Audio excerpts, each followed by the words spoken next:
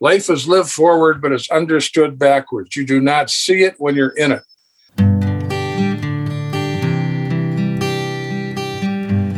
Well, hello, friends of Bill W. and other friends. You have landed on Sober Speak.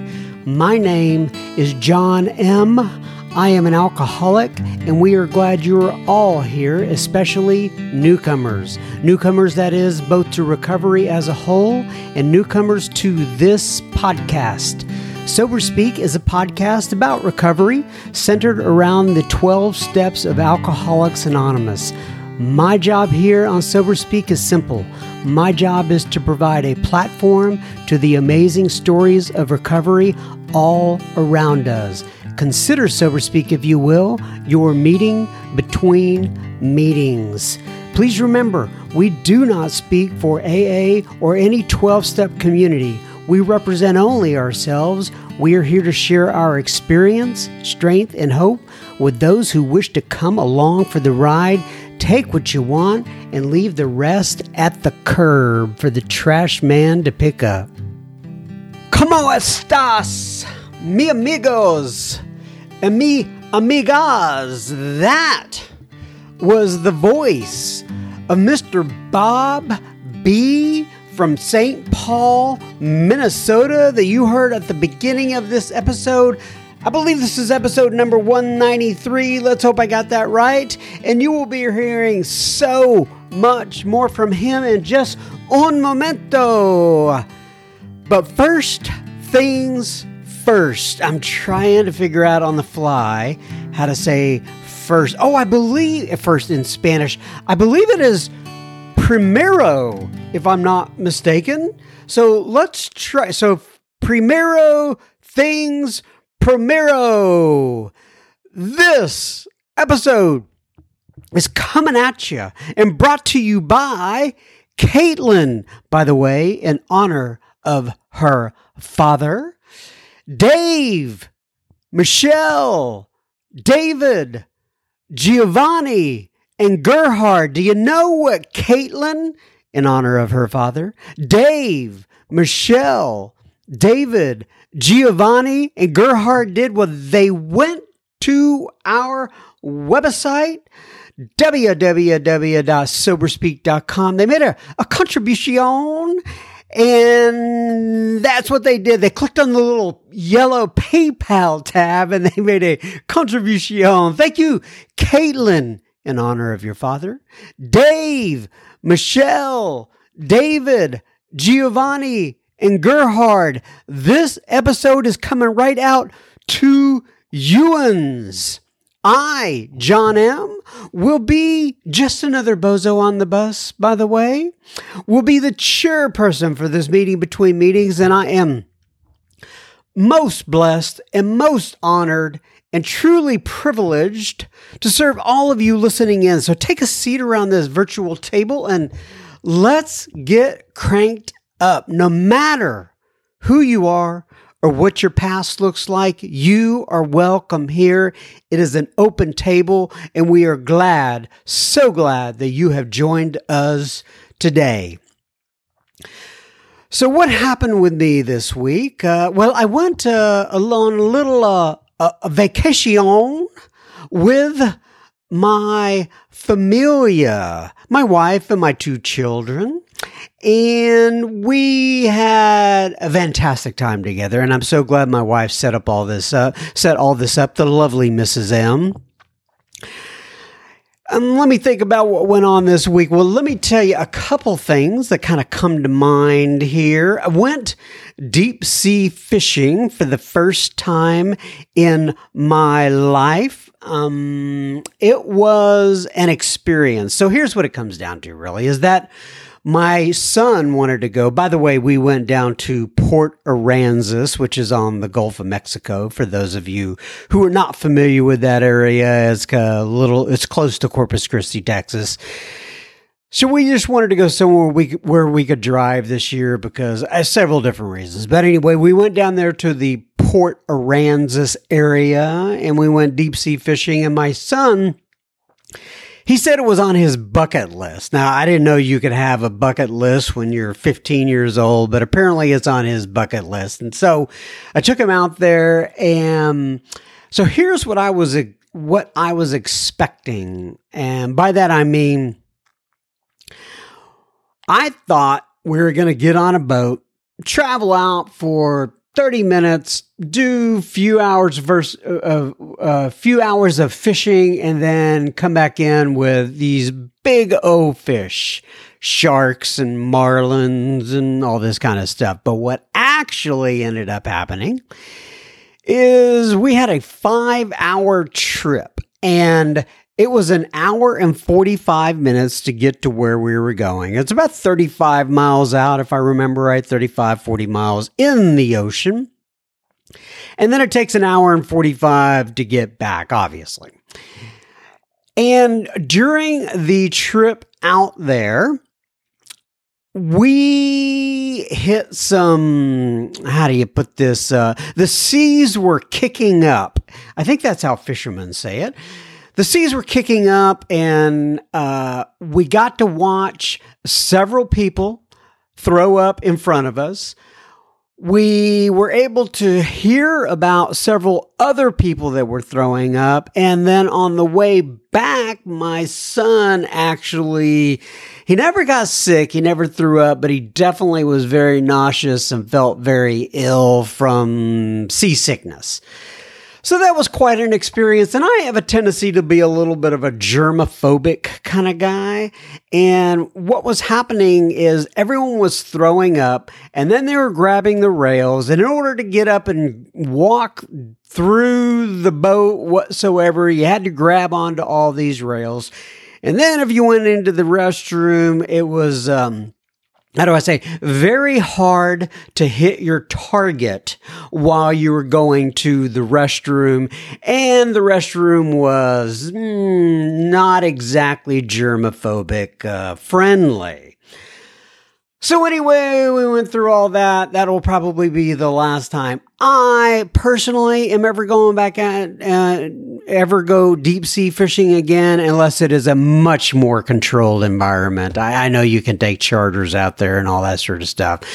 Maybe I'll do something like that. But we did get some fish. We got these really large red snappers. There was a guy who was on the boat actually who somehow was reeling in a hammerhead shark, but the shark broke his pole in hand, rod and reel in hand, and so we never did get the shark. But anyway, we got to get these fish, these red snappers, if you've never been through it before. And we got back at like 8 o'clock at night.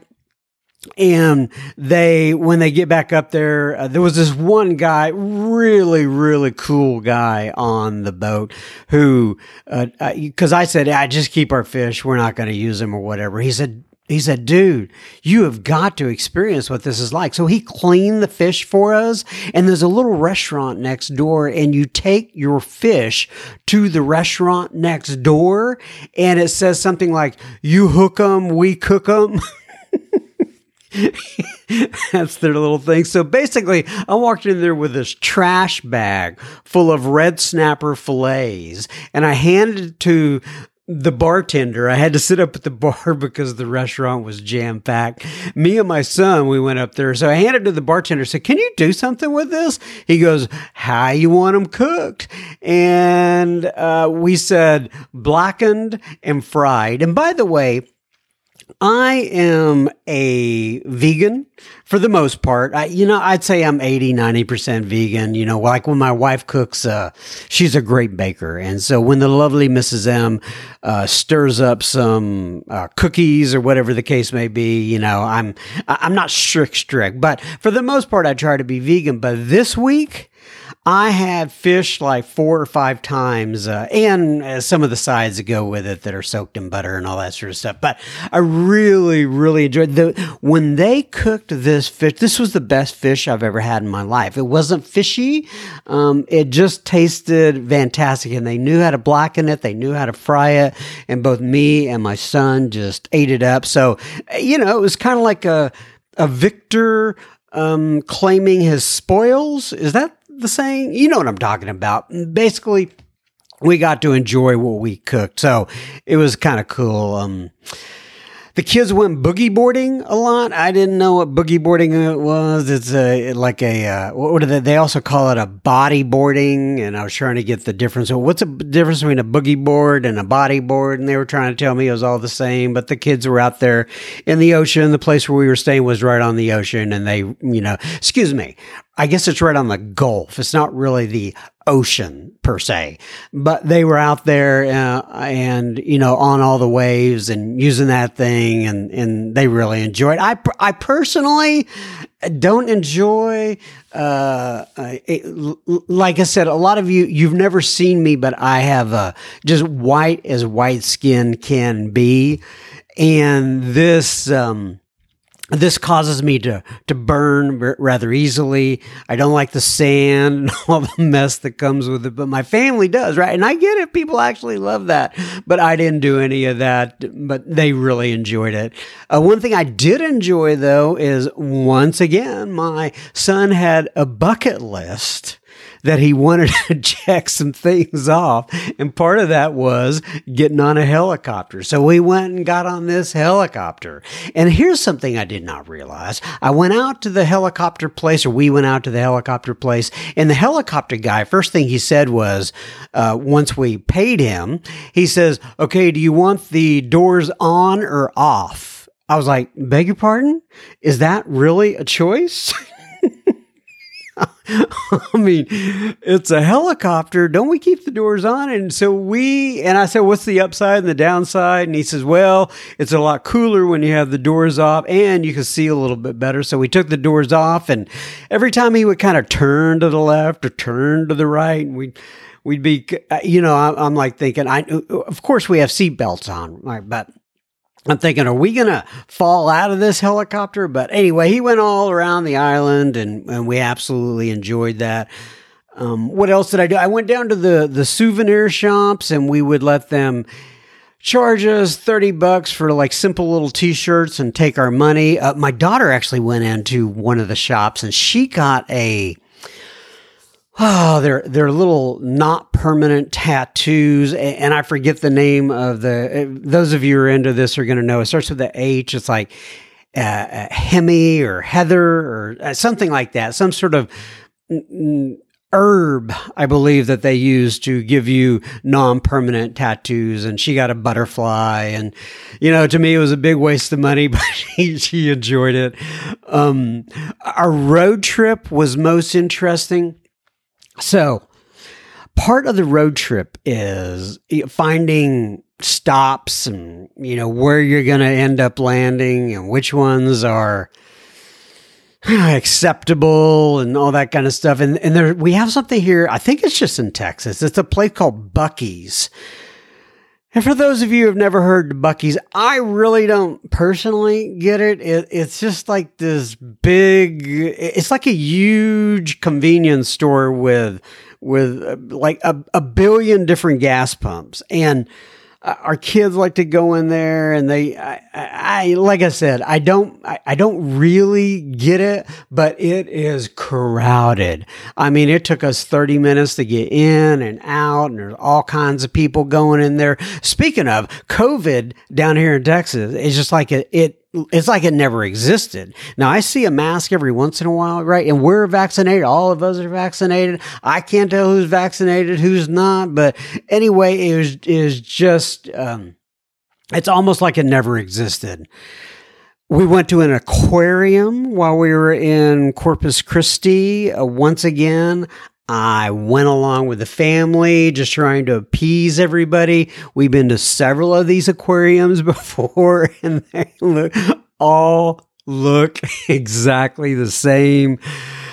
They've got fish, and they've got sharks, and then they've got other animals that would never live in the sea. They're just like rodents or something like that. And then they got flamingos that make a lot of sounds, and you just walk around, and then they have a gift shop where they want to take all your money again. People give them their money, and but I guess it's all for a good cause. It goes into like rehabbing the dolphins and on all this kind of stuff. But it was just an interesting adventure.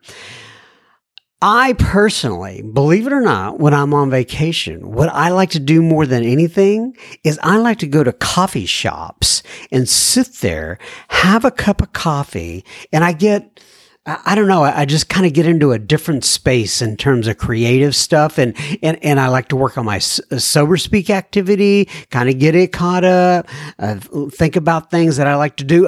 This time I was listening to several podcasts while I was in the coffee shops, and I've really been kind of focusing on, I guess, what you would call alternative investments lately, and I guess what you would call side hustle types of podcast, just trying to all that kind of financial stuff. It's just very interesting to me.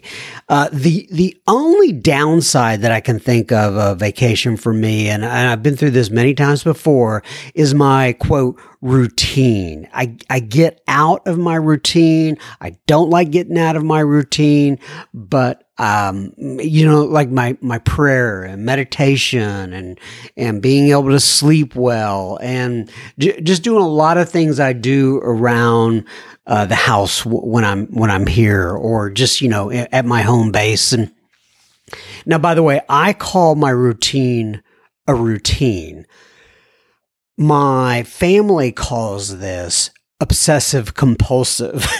So I guess, you say tomato, I say tomato, but nonetheless, I think that's all I got on my little getaway here. I may think of something in a second, but nonetheless, if you have not been to our website lately, the lovely Mrs. M has really done a great job on getting that.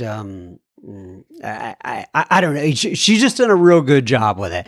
And you may want to go visit it at www.soberspeak.com. Now, on to Mr. Bob B. from St. Paul, Minnesota. Bob has been sober for 53 years.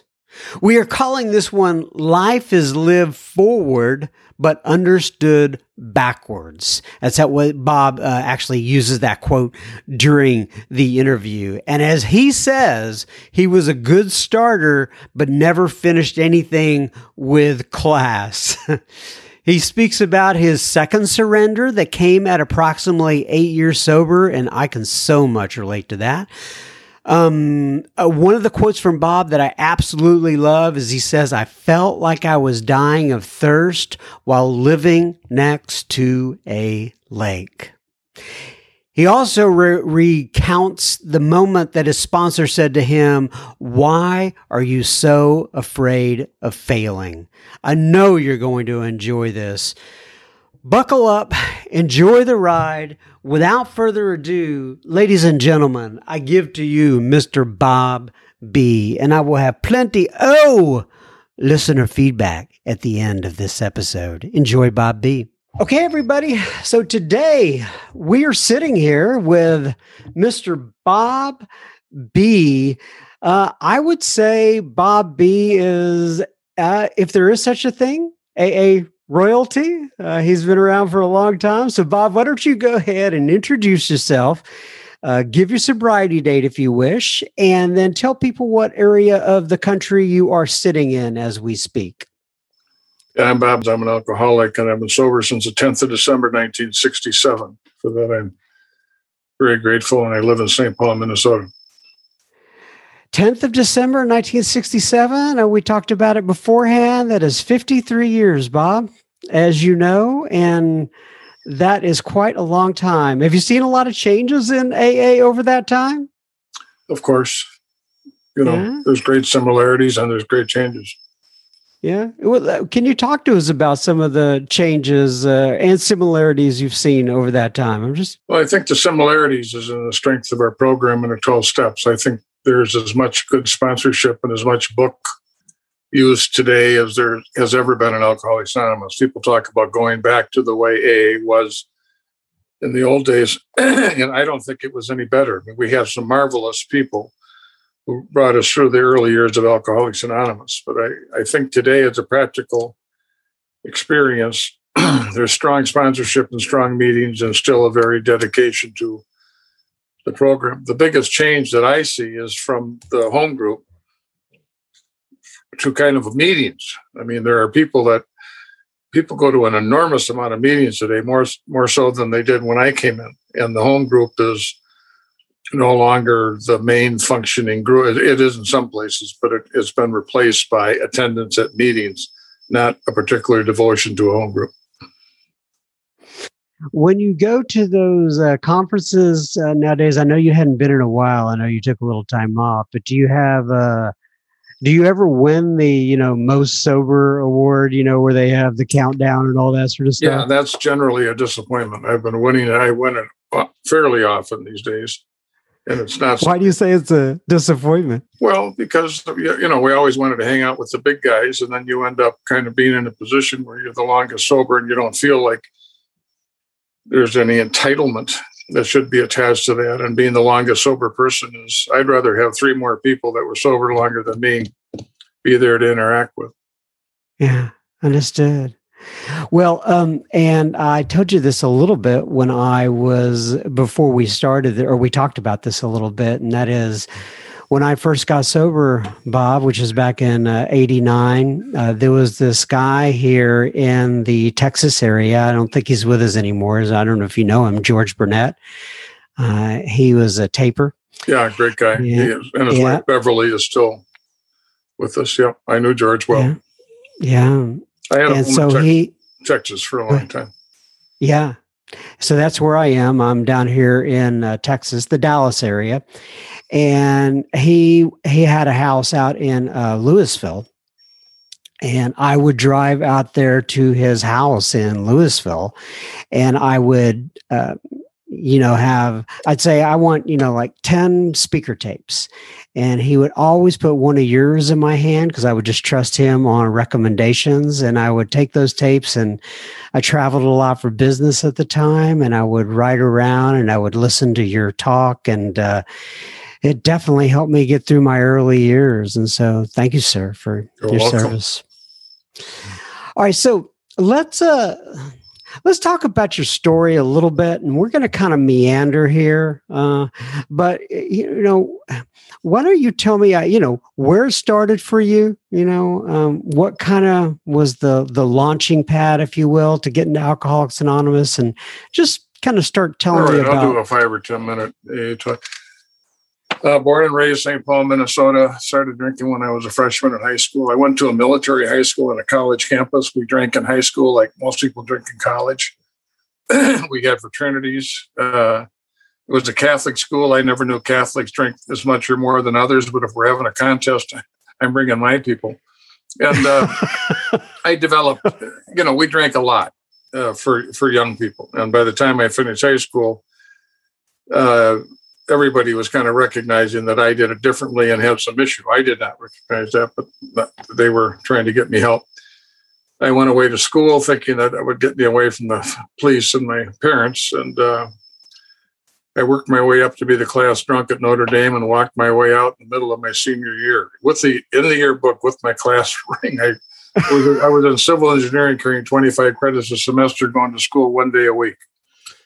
That is not a winning combination. And I was due to be commissioned because I was an ROTC, and I had to get a medical release. And the medical release I got was for alcoholism. I was diagnosed an alcoholic when I was 17 or 18. I thought that was just the most stupid thing in the world. But it got me out of there. I came home to a set of very disappointed parents. I finished school at St. Thomas University. And when you said you were diagnosed as an alcoholic, can you walk me through that? Like, who did that diagnosis and how'd that come about? A psychiatrist did it. I was under psychiatric, once or twice a year, I'd have a car accident or an arrest or some big enough thing that everybody thought I needed some help. And it was a psychiatrist that was a pretty knowledgeable guy. And later, once I got sober, he would refer patients to me. Then I would take to AA. And So, So did he actually refer you to AA as well? Was it? It wasn't as well known. No, he didn't. He just diagnosed it. He wanted me actually to go to Hazelden, and I just at that young age, freshman in college, I didn't. I don't know. I wasn't ready to do it, and but when I finished school. My father asked me to leave home. He said, "We love you, but we don't know what to do with you." And I worked at a liquor store for 6 months, and then I worked as a waiter downtown Minneapolis for about 6 months. I'm drinking a fifth a day. No one knows where I am. I'm biding time during the Vietnam War is on. I'm going to get drafted. And then I got into a fight, got my face kicked in. I got fired as a waiter, no place to go. I went home. When I moved back in the house, they allowed me to move back in the house, asked me not to drink, which I wasn't able to do. I made the full court press of trying to get my act together. I got back together with the woman that I had gone with for a year and a half, and today she's my very lovely wife, Linda, a very active member of Al-Anon. The service, I got accepted to officer candidate school, and then they lost my file. And they asked me to take the physical again for the fourth time, and they failed me for a hearing problem. So I didn't have to go to Vietnam. And then I got a job as an executive trainee at a manufacturing concern, bought my first car, and I thought, wow, I'm going to be a grown-up. Only I couldn't quit drinking. Just before I went back to my senior year at Notre Dame, I was beaten up, robbed, rolled, pistol whipped, shot at, and thrown out of the second story of a hotel. Ended up in a psych ward. And okay, well, hold on a second there. There was a couple of details that were kind of interesting to me. You got thrown out of the second floor of a hotel. Yeah. Can you talk about that a little bit? No, I don't want to give any more details than that. I was around some bad people who were trying to get me to sign some traveler's checks, and I wasn't willing to do so. So they roughed me up a little bit. Understood. So I ended up in a psych ward. They were not going to let me go back to school. I was allowed to go back to school, talked my way out of that. And I went back and I didn't drink for around 2 months. And I thought, number one, I could prove that I could quit. And number two, I'm still a jerk. I'm still a bad student. I'm not what I thought you were telling me I'd become if I just quit drinking. And but now when I was getting married, I thought, getting married, starting a family would be I could get sober. Only I couldn't. Now I'm the company drunk. I'm sleeping my hangovers off in the dark room of the company.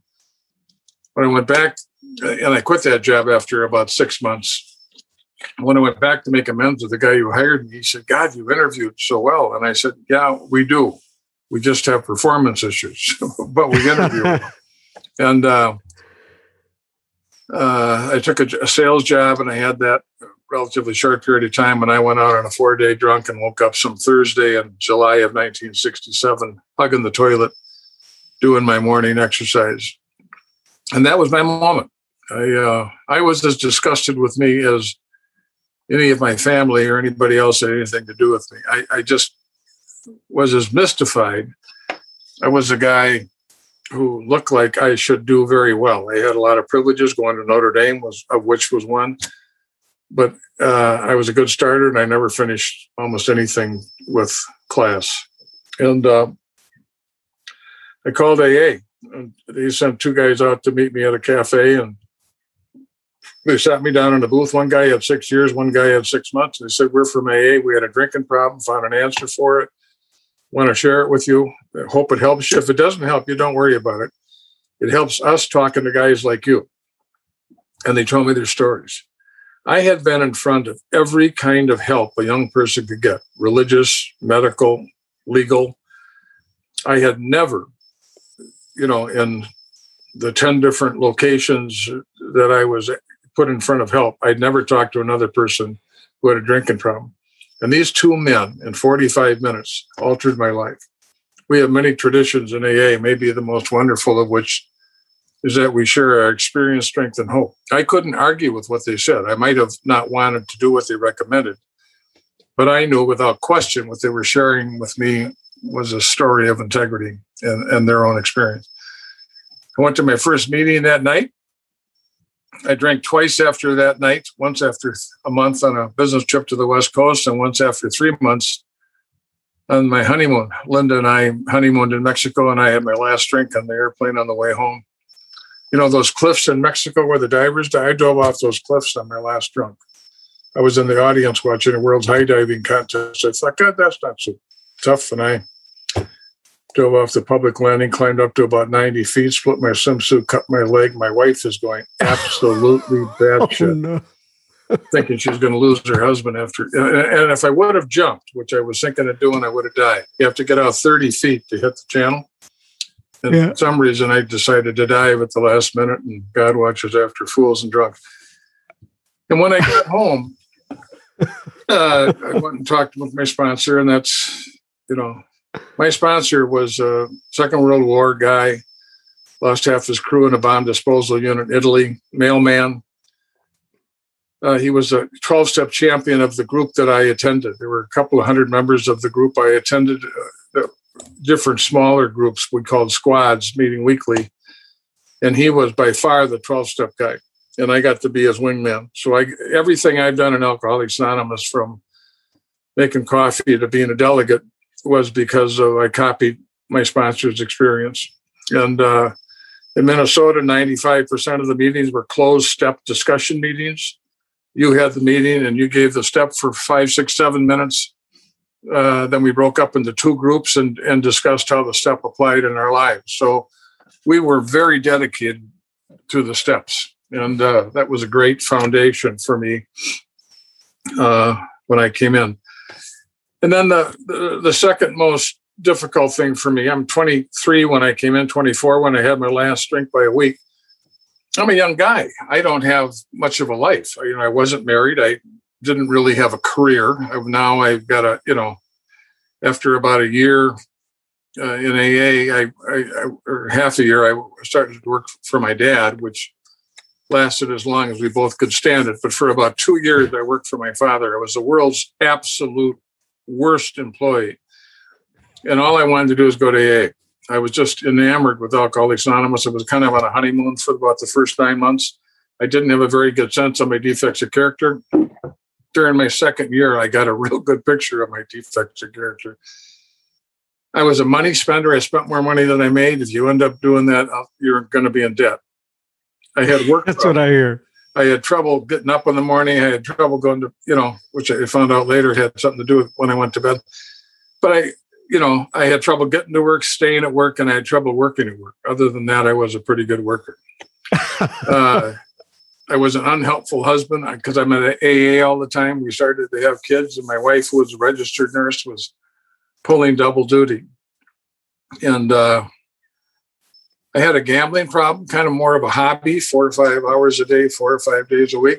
And I was making $5,000 a year playing backgammon in 1967. That was like a second job. And I figured, I don't know what I thought. I look back on it, it's just kind of a mystery to me that I was unable to effectively remove these defects of character. And I thought, okay, I'll buy it. If I'm an alcoholic. If I'm an alcoholic and AA's got the answer, I've got these other things that are going on. And if AA's got the answer, they ought to be dealt with. And hell, it might take a year. Well, hell, it might take 53 is what the hell it might take. And I thought that if you get me sober and I put the steps in my life, these significant defects of character, I should be able to ameliorate. I found myself at 4 and 5 and 6 years. By 5 or 6 years, they were eating my lunch. I'm telling my sponsor about 65% of what's going on. I know you guys in Texas tell your sponsor 100%, but I'm only telling myself 65%. Life is lived forward, but it's understood backwards. You do not see it when you're in it. And finally, at 8 years of sobriety, I was ready to put a gun in my mouth. I wasn't thinking about drinking, but I was thinking about committing suicide. I just was so tired about being a jerk. I felt like a phony. By this time, I'm very active in AA. I'm sponsoring people. I'm giving talks. I'm active in service. From the outside, I had the merit badges and looked like I was a hell of a member of Alcoholics Anonymous. From my viewpoint, I thought my life was significantly unmanageable, and it concerned me greatly. And I didn't know, I really did not know what to do. Out of desperation, I went back. I knew I had to find out what God had to do with Wednesday. That was the people who I admired the most, the old timers in AA, had a connection with God that was, I had a lot of information about God. I've been to Catholic high school, grade school, and university. But I did not have an effective relationship with God that his power came into my life and allowed my life to be manageable with his care. But I figured, hell, if I go to God now, I've got to get rid of one or two of these big issues, or there's not much sense in going to God. And that kept me for about 2 years from turning myself in. And finally, at around 8 years, I had a second surrender, and I went to my sponsor and I said, I took my first 2 fifth steps with clergy, which is what we did in our particular group. But I started to hear about people in California doing it. So I started to go through the steps for the third time, sober about 8 years. I did the first step was no brainer. Room temperature IQ could have figured out that I was powerless and unmanageable. What I discovered is I had lost step 2. And I believed it for you. I believed it for us. I didn't believe it for me because I'm 8 years sober and I'm on the down escalator trying to walk up and my life's a mess. I took steps, but I started to see people with bigger problems than I had, with smiles on their faces, walking through the walls I was avoiding with dignity and grace. And I came to believe again that God would restore Bob to sanity. I did step 3 with my sponsor in his office on my knees. We didn't do that much in those days, but I again started to hear people from California mostly talk about doing that. And I wanted to cross the T's and dot the I's. And when I got to my 4th step, I asked my sponsor, I said, I want to do this with you, my 4th and 5th. I said, I feel like I'm dying of thirst lying next to a lake. I said, I know what to do. I just can't or won't do it. I am so goddamn sick and tired of can't or won't do it that I could just spit. And I said, when I'm done with my 5th step, I think I'm ready to effectively do what you recommend. And I did my 4th and 5th step with them. Best 5th step, best 4th step I think I've ever taken, because of the level of pain that I was. I had no illusions and I had no self-protection. I was willing to talk about anything that was going on in my life. He recommended that I find a psychologist that had to do with work. And he said, you got a lot of issues around work and money and failure and success. My dad was a pretty successful guy, and I thought I'd never be as good as my old man, all that sort of stuff. I did not want to go to a psychologist. That made me look like my program wasn't very good. Hello. And then the psychologist wanted to get my wife involved, and I did not. When your wife's in the room, there's a lot more information in the room than I think is necessary. And there's a lot of information in the room that makes you look bad. So I really didn't want Linda in the room. And then later he wanted my kids in the room somewhat. They were really young. But I promised I would follow through with this, and I did. And it was one of the more important things that happened to me.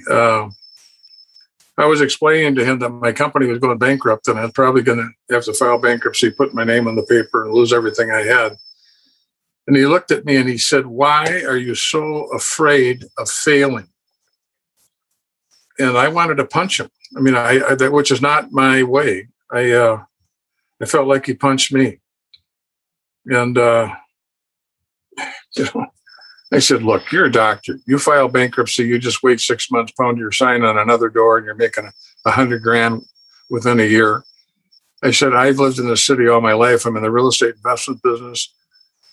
I said, I'm going to lose everything I had. Nod your head up and down if you understand that. And he looked at me and he said, he looked at my wife and said, if Bob lost everything he had, would he lose you? My wife said, no, wouldn't lose me.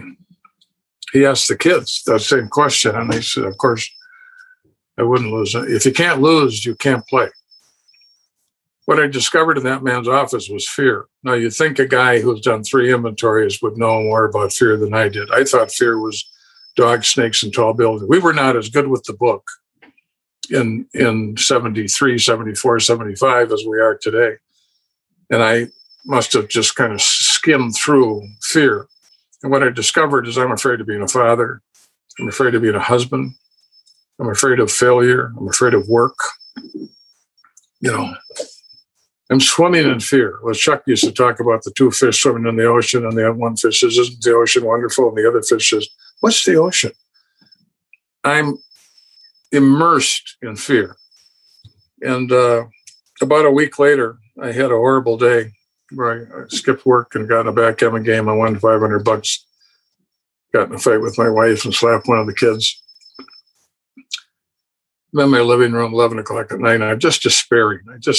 God dang it. And I was given, saying I've tried as hard as I know how to try, ineffectively, but I tried as hard as I know how to clean up my act, and I had failed. And for whatever reason, I was able to stand naked in front of those words maybe for the first time. And I was given the opportunity to take the 6 and the 7 step of the program of Alcoholics Anonymous at a depth that I had not taken them before. The 6 step said that we're entirely ready to have God, not Bob, remove your defects of character. The 7 step said we humbly ask him to remove his shortcomings. I had spent 8 years trying to get rid of them. I don't have the power. I have the responsibility, but it happens through me, not by me. I'm the pipe, not the well.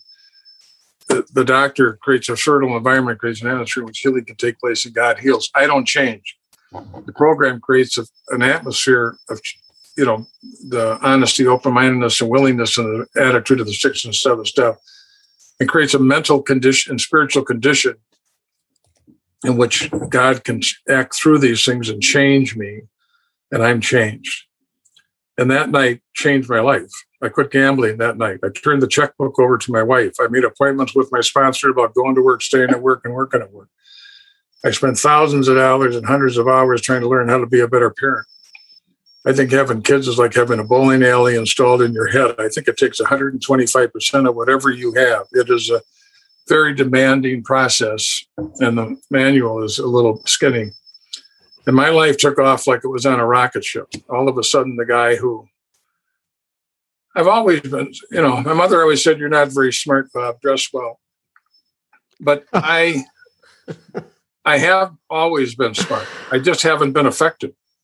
I was the kid who I was really a smart kid in school and kind of skated by doing B to A- work. And it wasn't very hard for me. I've always looked for the easier, softer way. And I was ineffective at school and at work and life. And all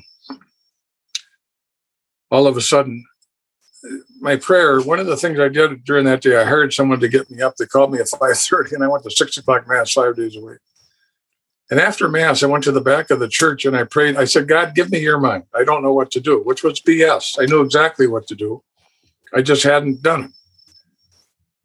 And I'll be darned. I really think that's what happened to me at 8 years of sobriety. I believe that in my second surrender, that God gave me his mind. And all of a sudden, the guy that was not effective started to be effective as a husband, as a father, and as a worker. And the guy who was, we created a company with, a couple of hundred of employees, and I was making enough money to burn a wet elephant, and life was very different for those years. Later in 1980, in the mid-1980s, you changed the Tax Act, and I went broke. Lost everything I had, which was like tearing the skin off my body. And here I am 20 years sober, having lost everything that I had. And I don't think God arranged the real estate collapse to teach me a lesson. But I think the lesson that I was to learn in that process was who I was with money and who I was without money, which ended up being an important lesson in my life. Sobriety does not exempt us from life. And so if you're going to be sober and working in AA for a long time, you're going to have issues with your sponsor, maybe with your group. You're going to have work issues or health issues or marital issues. And that's, in some ways, the bad news. The good news is it's just life. And if you have a program and a God, and a wonderful partner as I have, and 3 wonderful boys, you can easily deal with it with the help of the program and your God. You're not the only person in the world that has those issues, and the program couldn't be a better place to start your life over and to build a platform to continue. So let me do a little break here. We will be continuing our conversation with Bob B. in just a moment. Just a reminder, you're listening to Sober Speak. You can find us on the web at www.soberspeak.com. There you can also find the donate button you can use if and only if the Spirit moves you to do such. Please keep in mind this is a podcast funded by you, the listener. Sober Speak is a self-supporting organization through our own contribution. We are not allied with any sect, denomination, politics, organization, or institution. We do not wish to engage in any controversy, neither endorse nor oppose any causes. All right, now back to Mr. Bob B. That's fascinating. I have a couple of follow-up questions here. So I know that you have, and on the beginning, I described you as a royalty. I don't know if you'd see it that way. I don't like those words. You don't like those. Okay. So, and that's kind of what I was going to ask you about. You're well known within Alcoholics Anonymous. That probably has an upside and downside. So what, can you describe your life and kind of the ups and downs you've been through as, what is known as a circuit speaker, and you can call it different things, but what has been your experience with that? Even though I've been a circuit speaker for probably 30 years of that, I had to deal with my wife. I did one a month. I got asked 50 or 60 times a year to talk. And for many of those years, I just talked once a month. I cheated a little bit, so it ended up being more like 15. And then later in life, our children were raised and she started traveling with me and I started to do quite a bit more. In Minnesota, I guess I'm well known in Minnesota. I started the Gopher State Roundup and did some, I've been an active member, but mostly I'm not royalty. I'm just a member. And I've been able to stay. I think that's easier in the Midwest. In California, you get, not only do you give, if you're a conference speaker, you're giving talks 2 or 3 days a week at groups all over. Well, that, in Minnesota, that wasn't the case. And I was much more able to be, and in Texas, which is, we had a home in Texas and went down there for a couple of months a year. I was just a member, and I think a relatively important member because I'm sober a long time. So I'm the old guy. So my life wasn't, most of my life was lived with people who were more sober than I was. I mean, the shoulders I stand on and my wife stand on. The important people in our lives were just extraordinary. I went to conferences a lot in my early sobriety, and I got to hear and know many of the, if you went back through tapes and you asked a taper today to go back and give you, I knew all those people, and they helped build a platform from which my wife and I lived our lives. I want to talk about your sponsor a little bit. He's actually the gentleman who referred me over to you, Tim H. How long's Tim been your sponsor? A couple of years, a year and a half, maybe 2 years. I had my sponsor for 43 years. And then when he died, I asked Dick Martin, who was Diet Coke Tapes out of Omaha, Nebraska. And I had Dick for 5 years, wonderful man. And when Dick died, I was sponsoring Howard Polens. Had for about 5 years, and Howard and I started sponsoring each other. And after 5 years, Howard passed away. And, a lot of guys always want someone with more sobriety. It got to be tougher and tougher to find someone with more sobriety. Not impossible, but I wanted a guy who was active and had, 30 years of sobriety or more and still was active with the steps. And Tim Highland, met those criteria. He had 29 years. He just turned 30. And it's been a great relationship. He's coming here on Thursday, and I'm very much looking forward to, we're going to go down and do a retreat together. And he's a a great guy. And I've been around long enough to know how to use a sponsor and be sponsee. So that was kind of dovetailing into my next question. I get tons of people who write in on the podcast, and they want to know. I'm sure you've heard it before. How do I find a sponsor? How do I pick a sponsor? How do you use a sponsor? And I know it's kind of a unique thing for everybody, but why don't you give me your kind of view on sponsorship? If you're having trouble finding a sponsor, I think you're not going to enough meetings. I think if you were at meetings watching people, you'd find people who you were attracted to. You'd find people. Now in Minnesota, we're talking about the steps all the time in our meetings. You start to hear people who are doing step work that you may or may not be doing. And today, where everybody is taking people through the book, they didn't used to do that, when I first came in. But you don't need a perfect sponsor. I mean, my first sponsor, you would not have asked necessarily to go give, weekends, talk on the steps, but he was my big book. I mean, he lived it as well as any man I've ever been around. And those are people that populate our meetings all over the place. You don't need someone perfect. And one of the great tests is when you start to find out the humanity of your sponsor. When you start to find information, the imperfections that you could neutralize your sponsor if you want to do it. It's kind of a spiritual test. I mean, because you have the same problems, and we need to be careful about where we wield that knife. Yeah, I remember my sponsor, actually, when I first asked him to be my sponsor, and he's the same guy today since '89. And he said to me that you are going to you're going to figure out that I'm not perfect eventually. And you're going to possibly say to yourself, maybe I need somebody else. And that's okay for you to say that. Let's just have a conversation. And we definitely came to that point. And I tell guys the same thing today. You talked about your wife and your kids, and I know you just kind of briefly touched on it, but to me, that's a fascinating part of what has gone on with you. Do you want to dive into that a little bit further? You said your wife's in Al-Anon, right? And kind of the I guess, periods that you went through with your family? Yeah. Well, she was an RN. We have 3 boys. They're 53, and the youngest is 40. As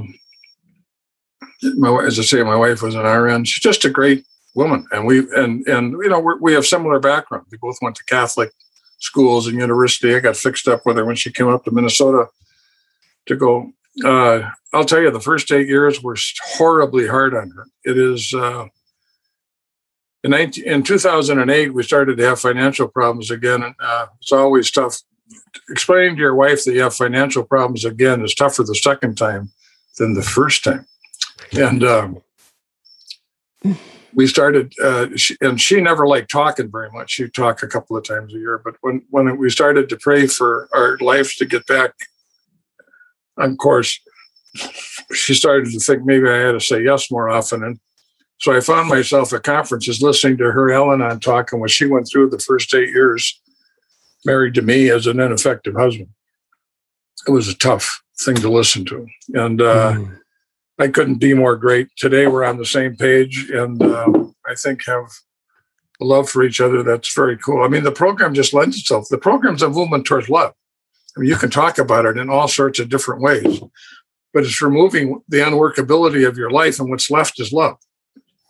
And I'm able to be the husband that I think she wants, and I'm able to be the father that I think my children want. And there's love in our home, in our family. We talked about this briefly on the front end about, the AA as it was and as it is today and the different perceptions that people have and such. But I'm curious about your either optimism or lack of optimism for AA and how you think it's going to be best to pass that message on and along as time moves on. Yeah. I think intellectually you could make a case that we're going to have problems. Where the hell are people going to go? I mean, if you were right now, you make a decision that you no longer can be an AA, where the hell are you going to go? I mean, there is no other place in my mind, not even close to another place where there is recovery available at the level that we have in Alcoholics Anonymous. And the evidence of being able to walk into a room with, anywhere from 10 to 100 people whose lives have been dramatically changed. I mean, it is not a goofy sort of thing when you talk about taking people through a process to have a spiritual awakening. I mean, if you talked about that to most people outside, they think you were goofy, that you were, go play with your tambourine someplace else. I mean, they would not get it. And we talk about that. We're not surprised by that at all. We have seen these dramatic changes in people's lives. It is astounding that we've been given the keys to the kingdom to be in a process that our own lives are healed and then be able to share it. So I really don't think I'm just being chauvinistic when I say I don't think there's any place else to go. I think in large numbers, Alcoholics Anonymous is always going to be the answer. What about this theory that the message of AA is being diluted as time goes on? What are your thoughts on that? I think that's nonsense. I think we're more committed to the book and to the steps and to sponsorship than we ever have been. I mean, go back in your own memory. You've been sober 35 years. Or 33. People weren't talking about the steps as often and taking people through the book and all this sort of. I mean, Joe and Charlie created a renaissance in the mid-'70s, got us back more interested in the book, and that's lasted. I mean, it's just been a terrific thing, and I don't think it's being diluted. People were worried about drug addicts, but it's just the nature of what it is today. I mean, people are poly drug users. I mean, it is not, and that has not proved to be more effective for us if we would have pushed those people to be an NA. I mean, and they had drinking problems. I mean, I don't feel we're being invaded by people who don't belong. We occasionally get people because there's no membership criteria.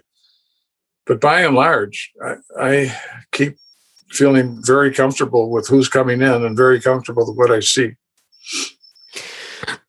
You mentioned Joe and Charlie there. Do you have who were like, you've been an influence on a lot of people. You were an influence on me, and I mean that as a compliment. Were there influences on you in the early days that you still remember and kind of think about? I think in the early days, I started a conference that has 8,000 people called the Gopher State Roundup. For the first 5 years, we had Chamberlain come every year, Cease Corrigal come every year, Tom Breen come every year, Mac Cheater come every year. They were just our favorite people. They and Wesley Parrish and David Aronofsky. But one of the main influences on my life was a guy by the name of Bob White from Texas. And that's why I built a home. After Bob died, I built a home. I bought a home with Jerry Jones, who's a Dallas guy. And Jerry and I were very close friends. We bought a home together. And then later I built another home. And we went to Whitney, Texas and Marshalling was Linda's sponsor. And and there were just, Dave Cook, there were just people all over the place, in Texas Texas had some of the best. I mean, the combination of Southern and Western, it just had some of the best Al-Anon in the world and some of the best AA. You mentioned earlier, I want to go back to that part about the your 8 years. I know you touched on it and you talked about it, and it's a big piece of your story. But do you find, like, when you share that story at a conference, do you find a lot of people coming up and saying, "Hey, I was 5, 6, 7, 8 years, whatever it is, sober, and I went through the same experience"? I think the majority of people have a second surrender, somewhere between 5 and 15 years. They run out of. I think their first approach is more mechanical, maybe a little bit. They're not as deeply spiritual as it has a tendency. It's not as deep as it tends to be later, and but it is one of the most difficult things today. Is you take a guy with 30 years of sobriety, he's got an answer for everything. You could ask him to give you a 5-minute talk on any subject in AA, and he could do that a cappella without any problem whatsoever. So when there are really major issues going on with marriage, with health, with jobs, with children, the tendency is to say, I know what to do. I mean, I know the steps. I'm sponsoring all these. The tendency is to rely on your knowledge rather than really rely on God. It's like we really think we know the answers, and we really think, I'm relying on God. What the hell you think I'm doing in AA? I really think that for a lot of the issues that people have in middle and later sobriety, they're relying on psychology and they're relying on their knowledge of the program rather than the spiritual grounding, which is different. When God is in the picture, the resolution is different. Okay, so let's talk about that a little bit, because there's going to be people listening and they're saying, yeah, I understand that I need to have God in my life, but exactly how do I do that? So how does that, and maybe the steps. I just want to get your version on, how do you get God in your life? Yeah, if you ask me what I did with step 11, I read 66 through, 86 through 88. I read 20 meditation books a day. I meditate daily. I go to 7 to 10 meetings a week. I have a practice. It is, so I am grounded. I didn't always do that. I'm an old guy. I've got time. It's not an issue. And with Zoom today, you go to these meetings, and the ones I'm going to are some of the best I've ever been to. But there's a way of knowing. And once you really start to have a spiritual experience in Alcoholics Anonymous and have a guidance, you start to have access to a wisdom that you've never had access to before. Your life starts to change. It starts to look differently. And I think that and continuing that for a lifetime is a real challenge. I mean, continuing anything for a lifetime, living in the same city, being married to the same woman, your relationship with your children. But I really think that if you're working with people, now you don't have to sponsor 25 people, but if you every once in a while get a pigeon and take them through the book, and you have people in your life that you're sponsoring, I really think that that's the difference. I think people who don't do that get bored, and they're going to meetings for what they want. And when you are going to meetings, I think to be there for other people, it's a better attitude to bring through the door. You just use the term pigeon. I know there's going to be a lot of people listening to this that may not be familiar with that term, but that is, you want to explain what that is? Sponsee. Yeah, sponsee. I don't know where that term started. Do you have any idea? No. Who knows? And one last question. You mentioned Zoom there a second ago. What has been your experience over the past year in terms of recovery and the pandemic and Zoom, and what are your thoughts on that? I'm actually kind of having a better AA experience during that year than I had prior. There was a meeting I was going to in Minneapolis. It was 2 days a week. I was going to one day on Wednesday, and it was called the Rojo Group, ROJO. And for whatever reason, during the pandemic, they started having Zoom meetings the other 5 days, and Wednesdays and Thursdays. And I go to that meeting at 7 o'clock in the morning every day, 8 o'clock on Saturdays, 9 o'clock on Sunday. And it is the strongest group of men. Now the meetings, which those first weekday meetings were 25 people, now they're 100. And the meetings are a discussion meeting. We read, some of the meditation books that AAs, use, some of it AA literature, some of it not. And there's probably 7, 8, 10 people on that screen that I sponsor that I recommended they take a look at it, and they liked it well enough that they stayed. And that's what happens, how the group grew to 100. It is one of the finest experiences I've had. So I'm blessed. It is. And then I'm also, now I'm talking again. So I'm giving talks and I'm going to other meetings. But I really thank God that we've had this. It may not be the in-person equivalent for a lot of people, but it's pretty darn wonderful. Do you find you get as much out of the meetings on Zoom as you would in person? I do. I actually think I may even get more. I can look at I see every face as if I'm 4 feet away.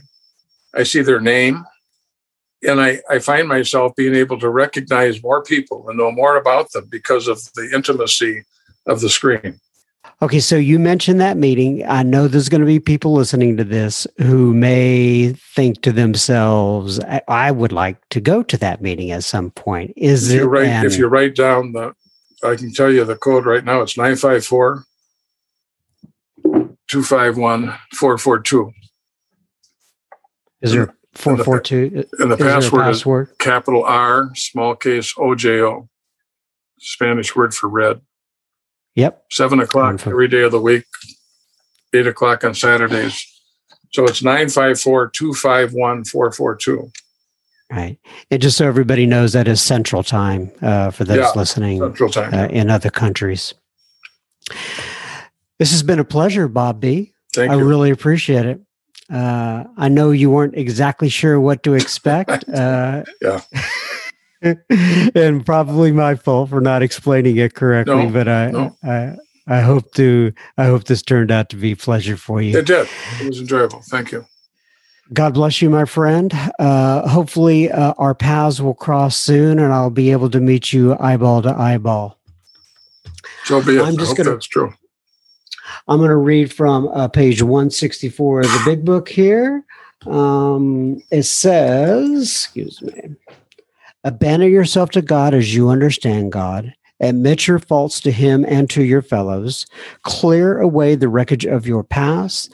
Give freely of what you find and join us. We shall be with you in the fellowship of the Spirit, and you will surely meet some of us, like me and Bob, as you trudge the road of happy destiny. May God bless you and keep you until then.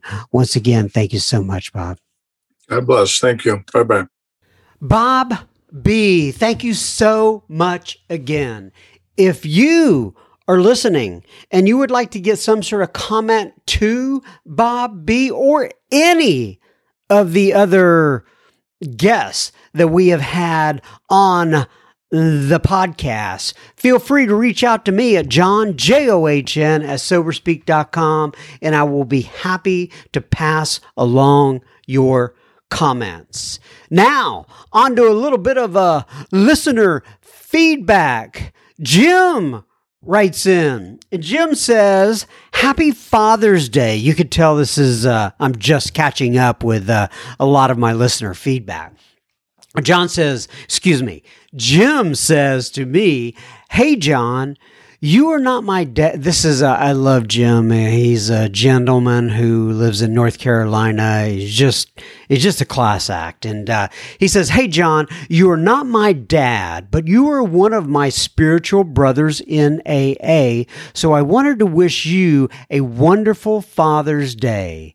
And I want to thank you for everything you do for us Sober Speak listeners. I have one wish and one regret about Sober Speak.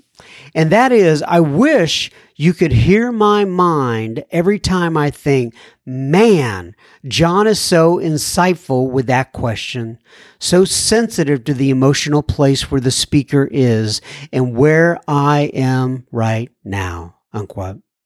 Especially lately with Matthew M., when he starts choking up. You've got an inner knack for being emotionally with him and with me, and for leading us all through the moment to the next aha moment and the next smile. That's a rare quality, John, a true gift from God. And my regret is that I don't call or write you every time you do it. I'm going to get better about that. Best to you, Shannon. Hugs to your kids, and thanks again, John. Jim S. Jim, you, like I said earlier, you're a class act. Thank you for writing in, and happy Father's Day right back at you. A little bit belated there. Thanks for writing in, Jim. Derek writes in, and Derek says, John, I celebrated 11 years on June 13th. So my sobriety date is June 13th, 2010. I'm from Ohio. By the way, congrats on the 11 years, Derek. That's great. I'm from Ohio, and I got sober in Toledo. Oh, Toledo. Isn't that a song by like Boz Scaggs? Oh, no. It's not Toledo. It's Lido. My apologies, but I think as a kid, I always thought it was Toledo. Nonetheless, I'm from Ohio, and I got sober in Toledo with some very old school, hard-nosed AAs. Thank God for them. Triple exclamation point. I found you were searching for sobriety podcasts. I work crazy hours, and meetings are hard for me to come by. So your podcasts are a blessing, Derek. And I concur. Thank God for those very old school, hard-nosed AA folks. And I bring a lot of them on the program here, and I'm glad they're out there. Thank you, Derek. Darren writes in, not Derek, but Darren. It's a Derek and Darren fest here. And Darren says, Hi, John M. I have been enjoying the podcast on my daily walks. I found you on my Apple Podcast search when I was looking for AA-related pods. Oh, he's cool. I like that, pods. I really enjoy your selection of speakers, John. Thank you so much for your service. My name is Darren G. I live in Santa Rosa, California. I don't know why, but I put the with the rolling R on that. It just sounded like the right thing to do. Santa Rosa, California. It's about an hour north of SF. That's San Francisco, for those of you who are wondering. We have a string fellowship up here in Sonoma County. I've got 16 years and I'm 51. Oh, you know what? Regards, Darren G. I just said string fellowship, but I was thinking, what is a string fellowship? I believe the spell checker thing got him, and that is probably a strong fellowship up there in Sonoma County. Well, regards to you, Darren G., and thank you for writing in. Carla writes in, and Carla says, Happy Wednesday, John, and a huge smiley face. She says, I'm Carla, and I live in Midlothian, Texas, just right down the street from Frisco. So a day trip and meetings are on my calendar. Well, come on down, Miss Carla. I'll introduce you to the gang. And then, so for a day trip, she's got a picture of a car, and then there's an emoji of a, golly, man, she's got tons of emojis of I think that's a road or a railroad track. And then there's a picture of a book. And I think the book is representative of the big book of Alcoholics Anonymous. I have no idea. But anyway, she says, I found Sober Speak in Apple Podcast under the, quote, you might like category. Even Apple app knows I'm an alcoholic. That's funny. And then she's got a big smiley face with glasses on it. And then she says, the Matthew M. Surrenders episodes got me hooked as I'm 28 days sober. And then there's another emoji. It's a big party kind of looking, like celebration thing. Then she says, I am 55, divorced, and living my best life ever. God and AA saved my life and sanity. Then there's more emojis. This one is a praying person, and then it looks like a church with hearts around it. And then there's another book. Now, this is another book. I would assume this is either, I don't know, a Bible or a big book or something like that. Anyway, she says, 30 years of drinking is my past. God, AA and service are my future. Thank you, John, for doing what you do. Sober Carla. And then there's big circle of hearts. Well, thank you, Sober Carla, for writing in. I sure do appreciate you. Giovanni writes in this. I love this name. See, when you walk around life and you're just a John, right? John, John.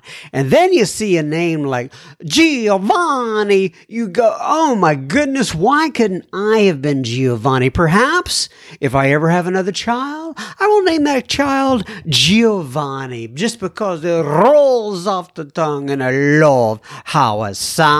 Thank you, Giovanni.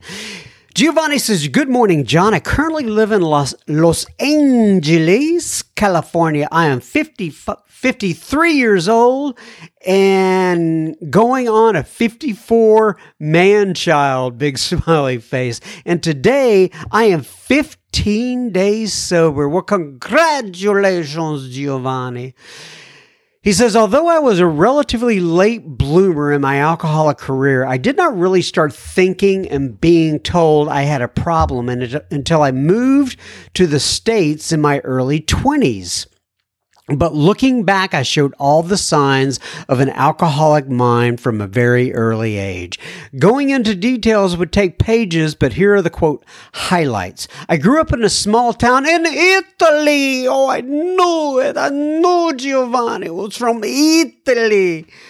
From a German mother and an Italian father. When I was 2 and my brother was 9 months old, we moved to a town on the Adriatic Sea where we stayed for 6 years, and then a final move to Rome in 1977. Hey, was Rome built in a day, Giovanni? Just curious. Anyway, he says, even though I've always loved my parents, I always felt out of place, abandoned, that I wasn't good enough. I had a couple of friends in the school years, but I always had a hard time connecting with people and often avoided situations that would make me uncomfortable. I spent the majority of my time reading, watching TV, and fantasizing about coming to the States where I, quote, I knew I would become the man I was supposed to be, unquote.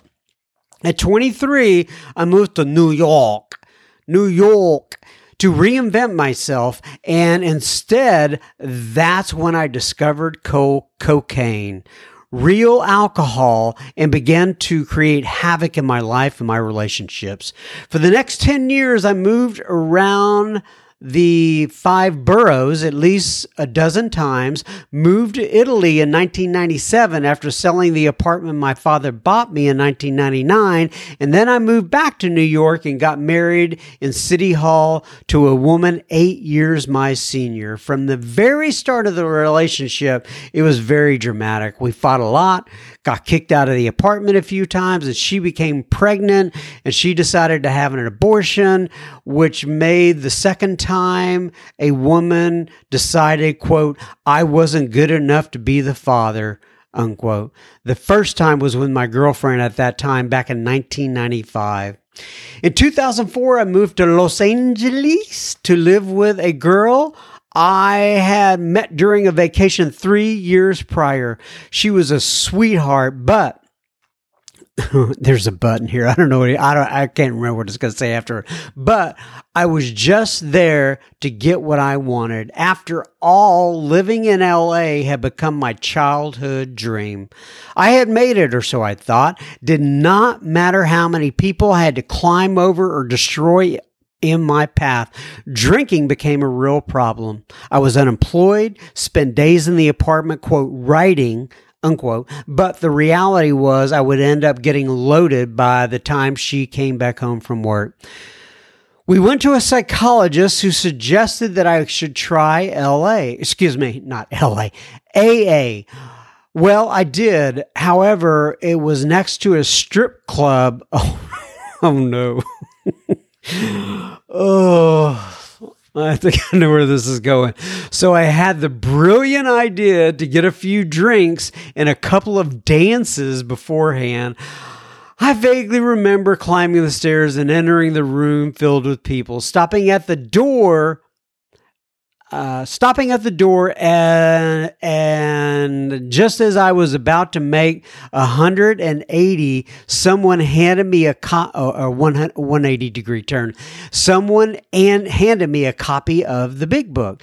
Somehow I ended up at the podium reading something. I had no idea what it was, and I almost passed out from anxiety. The gentleman bought the book for me, and I went home feeling I was cured, that now I could drink and then read the book, much like in Catholicism, committing sins and going to confession to obtain a clean slate.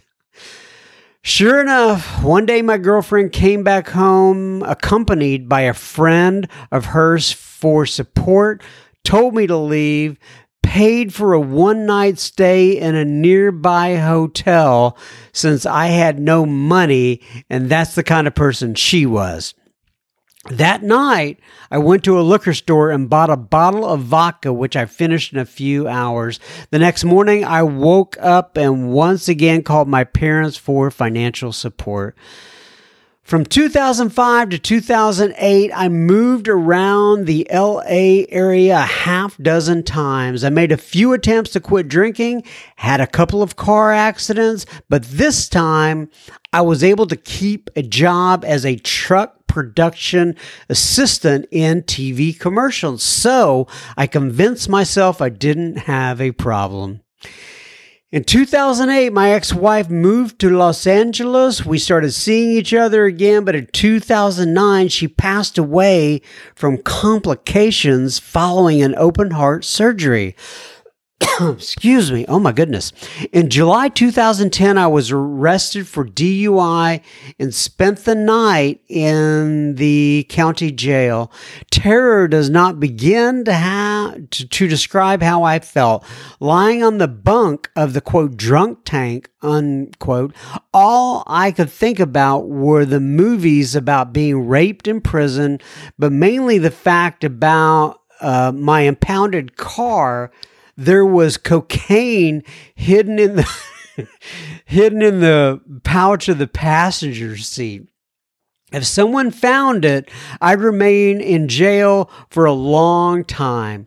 12 hours later, I was released on my own reconnaissance and immediately went back to my Jeep from the city impound in West Hollywood. At the time, I was living in a guest house. When I got back home, I thought to myself that it would be stupid to flush the coke down the drain and get rid of the alcohol. I might as well... Oh no. I understand. This is what they call alky logic, which I got from Jennifer HK, who was on the podcast. He said, I might as well finish it and get clean the next day. So I did. I spent the rest of the day in my little guest house doing lines and shots of Jack Daniels, even though I'm a vodka guy, but that's all I had in the apartment. I stayed sober from July 10th, 2010 to April of 2012, when one day, leaving a meeting, I just pulled up in front of a liquor store. I sat in my car for a few minutes, and when I found myself buying a bottle of vodka and a pack of cigarettes, in one afternoon, I completely erased 21 months of sobriety and non-smoking. Once again, I was able to manipulate my own father to give me a, quote, loan to buy an apartment, both knowing full well I could never pay him back. Dad did not feel bad after all. He is the one who made me the way I am, unquote. And of course, in 2016, I sold it for a profit and never paid him back. Instead, I moved to a condo in Koreatown, and 5 years later, I find myself once again broke. Thinking in details about putting a gun in my mouth and starting to develop alcohol withdrawal symptoms. On March 17th, 2021, I decided to stop drinking. My psychiatrist prescribed some medications to me without the effects of withdrawal, and I began detoxing. I started a journal, listening to Joe and Charlie, Sandy B, and the Big Book narrated by Alan Alda. I had no idea Alan Alda narrated the Big Book. But nonetheless, and for those of you who don't know who Alan Alda is, he was on a big show called MASH for a long time. But nonetheless, and I was able to stay sober for 33 days. But on April 19th, 2021, I found myself at the supermarket checkout lane, adding to my groceries a bottle of vodka. This time it got so bad I would sleep all day, wake up at night, go out and get another bottle, and stay up all night drinking and smoking alone in my apartment, thinking in extreme detail on how to blow my brains out in a way that would not be too messy. Somehow in a way that would allow people to find my body, but mostly in a way that would be successful. It would suck to survive a gunshot wound to the head, being deformed or disabled. Then I would think about how my parents and my brother and close friends would feel, and this battle inside me would reach a point where my feelings of being trapped were so strong and painful, and I had to lock my gun in a safe and hide the keys so the impulse would not set in. I would have a few minutes to think about the consequences instead of just following the impulse or opening the drawer and fire. Then on June 7th at 2:15 p.m., I was opening a new bottle of vodka, pouring it into a glass and adding grapefruit juice, and I felt this urge of dumping it all in the sink. Did not think like that in the past, and I just felt I felt it and did it. And this time, there were no thoughts of regret or wasting a perfectly good bottle. I just did not want to drink anymore. Even thinking about it, once I had done it, did not produce the all too familiar feelings of hopelessness and I had what I had in the past, and I knew would eventually buy another one. Not sure if that makes any sense. Oh, it makes sense, Giovanni. Not sure if it makes any sense, but as of today, I am free from the fear and the obsession of having to alcohol in my body in order to survive the pain inside. Something happened that moment. Not sure what, and honestly, I don't care. Every day I listen to one of your podcasts. Bill C., Matthew M., and Gary K's are the ones that I mostly listen to and can relate to, but I'm slowly widening the selection to include others as well. Thank you for everything you are doing, Giovanni. Well, Giovanni, thank you so much for writing in. Oh my goodness, I'm so glad to hear that you are on the right path. God bless you, my friend. Keep coming back. It works if you work it, and that was just fantastic. Thank you for writing that. Mary writes in. Mary says, "Hi, John. I found SoberSpeak during the pandemic when there were no meetings being held, and I was looking for something productive to do during the lockdown. It was a great way to stay connected with recovery people. I am very grateful for these podcasts. I usually listen to one right before going to sleep. I really like Bill C. So how do I get on his mailing list?" Well, and she says, "Recovery rocks, Mary H." And so, I think about, usually when I'm listening to something, excuse me, maybe I should tone it down a little for those who are going to sleep and not have so much energy. I don't know exactly what to do. That's a quandary. But as you know, Mary, I replied to you, copied Bill C. on the email, and I'm sure he has added you to the list by now. Sue writes in. And Sue says, "Hi, John. I live in a suburb of St. Louis, Mo. I began my journey on September 17, 2017, and I went to my first AA meeting the next day. I got a sponsor the next week and went to multiple weekly AA meetings on a regular basis that first year. I was out of work, so attending them was easy. But then I got a job, and finding a meeting I liked that didn't interfere with my work schedule was tough. I'm actually searching for one right now. My meeting attendance dwindled quickly, and my ego came back even quicker. I was living miserably and didn't even realize it. Then, when the pandemic hit, my work schedule was temporarily adjusted, which allowed me to go back to attending those meetings I had found during my first year of sobriety. I did that for a few months until last year, and then I dove into the steps where I left off. I was listening to AA speakers on YouTube daily, which I really enjoyed and kept me motivated. But then the work schedule went back to normal last fall, and the meeting attendance declined, as did my quality of life.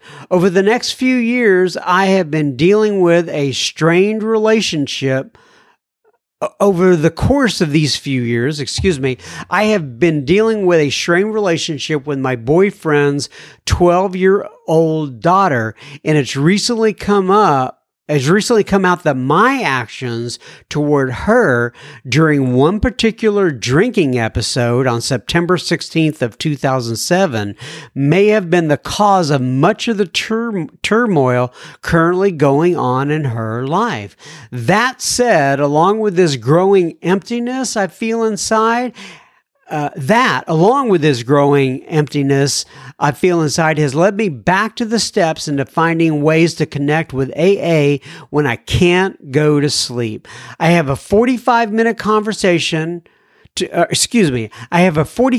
commute to work, which is the perfect time for me to listen to Big Book on audio or something I've never done before, listening to podcasts, which is why I Googled AA podcast and I found yours. The first and so far only person I've had a chance to listen to since I discovered your podcast was Matthew M., and I just finished listening to the 12 Surrenders today.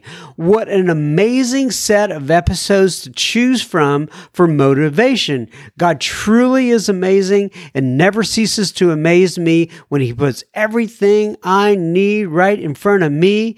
Thank you for reaching out, and I'm looking forward to joining your Facebook community. Thanks, Sue K. Well, thank you, Sue K, for writing in. I appreciate you. And for those of you wondering how to join the Facebook community, just look for Secret Facebook Group in Facebook, and it'll give you an option there of being admitted to the group. Last but not least, on this here episode, Deanne writes in and she says, "Hi, John. I live in Brownwood, Texas. I've been in recovery for 16 years. I relapsed after 10 years sober, and I have a little over 5 years now this time. I was looking for a talk from Gary K to send a friend when an episode of yours appeared on Spotify. I always enjoy Gary K. I've known him for a number of years. I really enjoyed the conversational style of the podcast, and I've listened to a few more episodes. Just Gary so far, steps 1 through 2, 2 through 9, and 10. Thank you for the invitation to the Facebook group, Deanne." Well, Deanne, God bless you. All right, everybody. That wraps up another episode. You guys are great with the feedback coming in. It just blows my mind, and I'm glad we can all gather up together and I can share your stories via the airwaves. Keep coming back. It works if you work it. I do this 1 week at a time. Hopefully, I'll be back next week.